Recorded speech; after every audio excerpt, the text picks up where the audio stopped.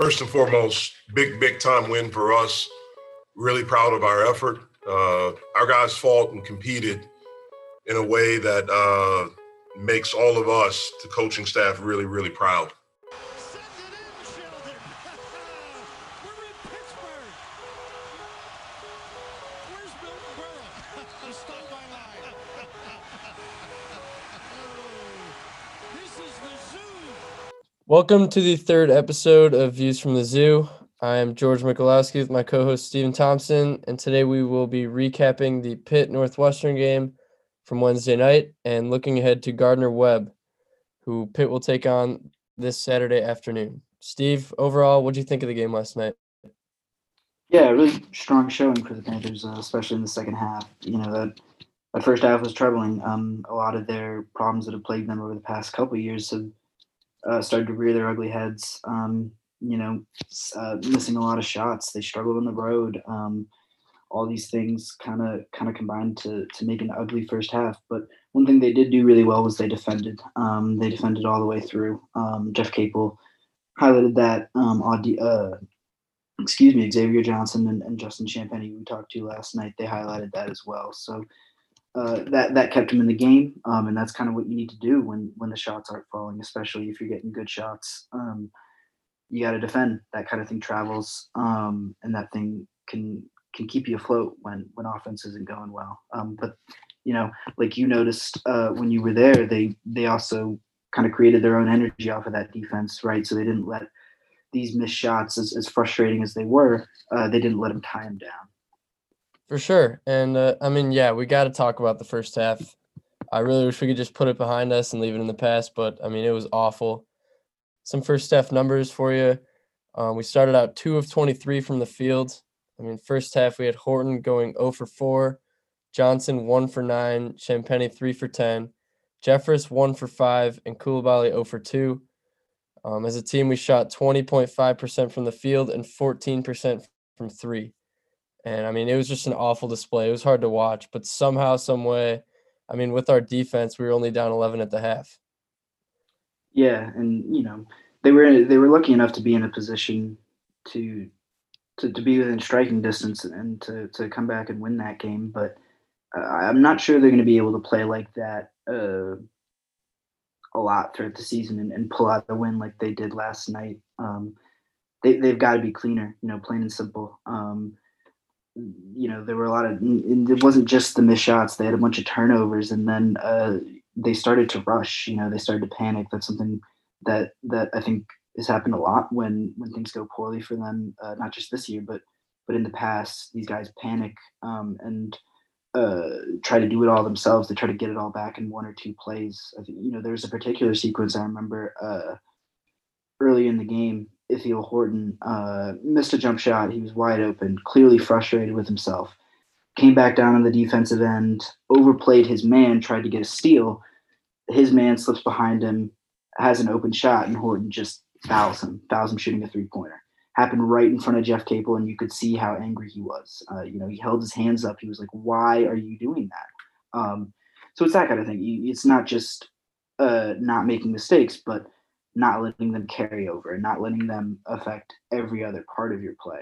And that's something they did really well in the second half when you look at holistically the entire game. But there were still those moments in the first half where you could see their frustration get to them. Yeah, definitely. I wrote about it in my 5 takeaways from the game article for Pittsburgh Sports Now. You guys can go check that out. But yeah, if we want to win games in the ACC, if we want to win non-conference games, anything this year, we can't come out to that slow of a start. We got lucky. Northwestern did have a lot of open looks. We defended well, but they still had a lot of open looks. They could have put us away early. But yeah, in the second half, we came out. It was a new X. 16 minutes left. I think both teams had started 0 for 5 from the field. And X hit another 3. Or he hit 2 threes in a row, making it 34-30. So at that point, you could tell, like, the Pitt bench got going. You could tell we had all the momentum, and we were just there to play. And Xavier Johnson, something at half just clicked for him, and he put it in the past, and he played great second way.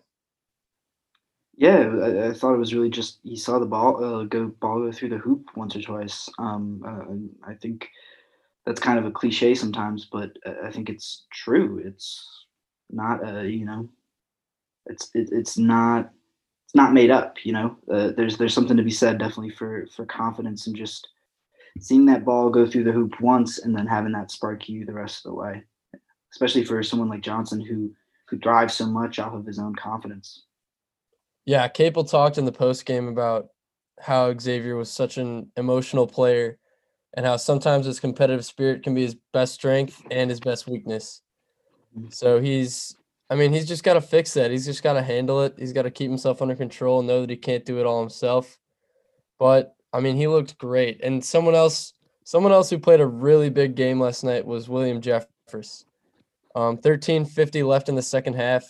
He nailed a three from the corner. I mean, the bench was going nuts. And shout out to Aiden Fish and the bench mob last night.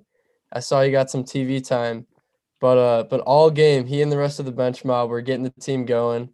With no fans in the stands, it really did make a difference. Like I was there, and you could tell Pitt had all the momentum because of their bench, because of their assistant coaches, Coach O'Toole, Coach G. I mean, Jason Capel, you saw him jump on the last play of the game. It's all over Twitter. They had the team going, and we just took that energy and rode with it. And listen to what Champagny had to say about how the bench affected the game with their energy. From the jump of the game, we said that we got to be our own energy. We got to create our own energy within ourselves because nobody understands. And we knew we were on the road, and we just did that and had a good game. But anyways, back to Jeffers. He played fantastic, well beyond his years. What'd you see out of the young 17-year-old last night and so far this season? Yeah, I really underestimated how valuable he would be right away. He's really smart. He's a really smart player. There's some guys who can rely more on their speed, who thrive off of that. Thrive off speed, athleticism, skill. But Jeffers, I think, is a player who drives more. He plays a more cerebral game. He's a very smart defender, and that'll keep him on the floor. You always have a place for a solid defender, and on the other end, he's not gonna shoot you into a hole either. He makes good decisions with the ball on the offensive end. He can rebound. He runs the floor really well. There's just not a lot of holes to his game, and that's gonna keep him on the floor. And I think, in fact, he played himself into a starter's role. I think come Saturday, we should expect to see William Jeffers in the starting lineup. It's interesting you say that because I definitely think he's deserved a starting role so far. And with Horton going, I think 0 for 5 last night, 0 points. You could tell Capel and the rest of the staff was just comfortable having Jefferson in the game. Mhm. But I just don't know because he's so young. I mean, second youngest player in Division I. The broadcasters on TV love bringing up that stat, by the way, every single game. Mhm. But yeah, 17-year-old, I just don't know if he'll be as comfortable coming straight into the starting lineup. But who knows? I mean, he could be ready for it, for the big minutes. I mean, he played 33 minutes last night. I mean, that was huge for him. So we'll see if he gets a start. But other than that, Justin Champagny, I mean, he dominated. That was one of, if not the best game of his career at Pitt. 20 points, 20 boards. First time Pitt player's done that since DeJuan Blair. I mean, he was all over. He dominated the glass. He was just everywhere last night. Yeah, and we talked about energy, and I saw I saw this today, but 2020 games don't happen on accident. Northwestern wasn't sending a ton of guys to the glass, and they're not a particularly strong rebounding team, but you have to really want it to get a 2020 game like that. And so when you think about energy, when you think about the kind of energy that's necessary to mount the kind of comeback that Pitt had last night, the things that Justin Champagny did, diving after loose balls, rebounding, doing the dirty work, that's the kind of stuff that you need when shots aren't falling. When you're in a hole, you need something to spark you. You need something that you can control, and energy is something that you can control. So Justin Champagny putting that into effect early and often was essential, I think. It was huge. And we can't forget to mention the play of the other freshman too, other than Jeffers. I mean, Hughley had a huge and one dunk, nailed the free throw with a few minutes left. I mean, at that point, it felt like the game was slipping away. There were a bunch of those points yesterday where I thought Pitt had no chance. But at that point, it felt like Pitt was kind of slipping away. Hughley comes down, throws it down, and one. I mean, the bench got fired up there, and I think it just inspired the team. And then Noah also had some great minutes. Odukale had a really nice drive. He got past his man. Missed the layup. May have gotten fouled, maybe not. But I really liked what I saw to all of them. So it was great to see. Yeah, I thought you could make the argument that two of the game's biggest plays, the Hughley dunk and one, and then Odukale's steal at the end, that I think cut the lead to one with like 25 seconds left or something inside of half a minute. Those were two of the biggest plays of the game, other than the game winner by Champagnie and Johnson's assist. Those were two of the biggest plays of the game, and especially for Odukale to come in while Johnson was on the bench with some foul trouble and to provide some solid minutes as a backup point guard. That's incredibly valuable. They don't win that game, I think, without those solid minutes from Odukale, and then of course with the steal that he created towards the end of the game. No doubt. Obviously he had that hand injury in the offseason, Odukale, but I like what I've seen from him so far this year. I mean, and if you look back at his high school highlights, I mean, he's explosive. He made some flashy plays at the high school level, and I think over the next 3-4 years, for as long as he's here, he's going to be a big player for us. And when X is gone, he most likely, unless we somehow commit a 2021 point guard or a transfer, he's going to be playing the point, even though he's a tall guard. But I mean, he's versatile enough; he can do it. So I'm excited. So Pitt's got Gardner-Webb this Saturday at 4:00. Game time got changed from 2 to 4, and it will now be televised. So what are you seeing in Gardner-Webb? Well, quite frankly, not a whole lot. They haven't played a game yet, so we haven't really seen anything from them. But we know they'll return one of their leading scorers, Jaheim Cornwall. He's a good three-point shooter, shot above 35% last year, 13 points a game. But they also lost Nate Johnson to transfer, and then Eric Jamison, who were their other two leading scorers. Jamison graduated. There's not a whole lot to say about this game from a Gardner-Webb perspective, I think, because the outcome of the game will be more determined by what Pitt does than anything that Gardner-Webb really does. Their head coach, Tim Kraft, he always has some strong offensive teams. They can score 70 plus with ease. But like I said, it's going to be more about Pitt playing at home and in a way responding to a big win, a gut check win, a gutsy win.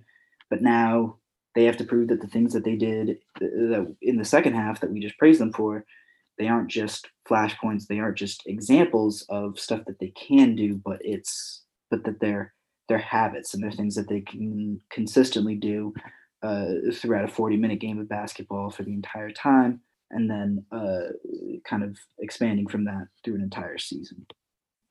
For sure. And after Gardner-Webb comes the ACC. So, I mean, we've got to be ready. We got Miami, Louisville, and Duke.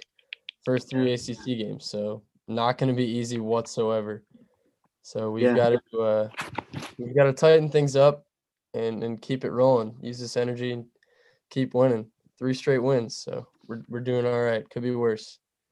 But that's all we've got today. Thank you guys for tuning in to episode 3 of Views from the Zoo. Looking forward to the next one. We end today's episode with a few quotes from the postgame from Coach Jeff Capel and forward Justin Champagnie. I think it's desire. I think it's toughness. I think it's having a grasp of what it is you're trying to do. I think it's togetherness. I think it's all of those things, and I think they did a really good job of that tonight. That was just a relief moment. Like, I felt like we worked for that. We wanted to win that game so bad, and went out there, we played our hearts out, and it just happened. It was a good feeling. He just told us that we good. Like, we just put a lot of pressure on ourselves. We just everything was like things weren't going our way in the first half, so like we just had a lot of pressure on ourselves. But we just said we good and gonna come out there and play our basketball. We did. I expect that from Will.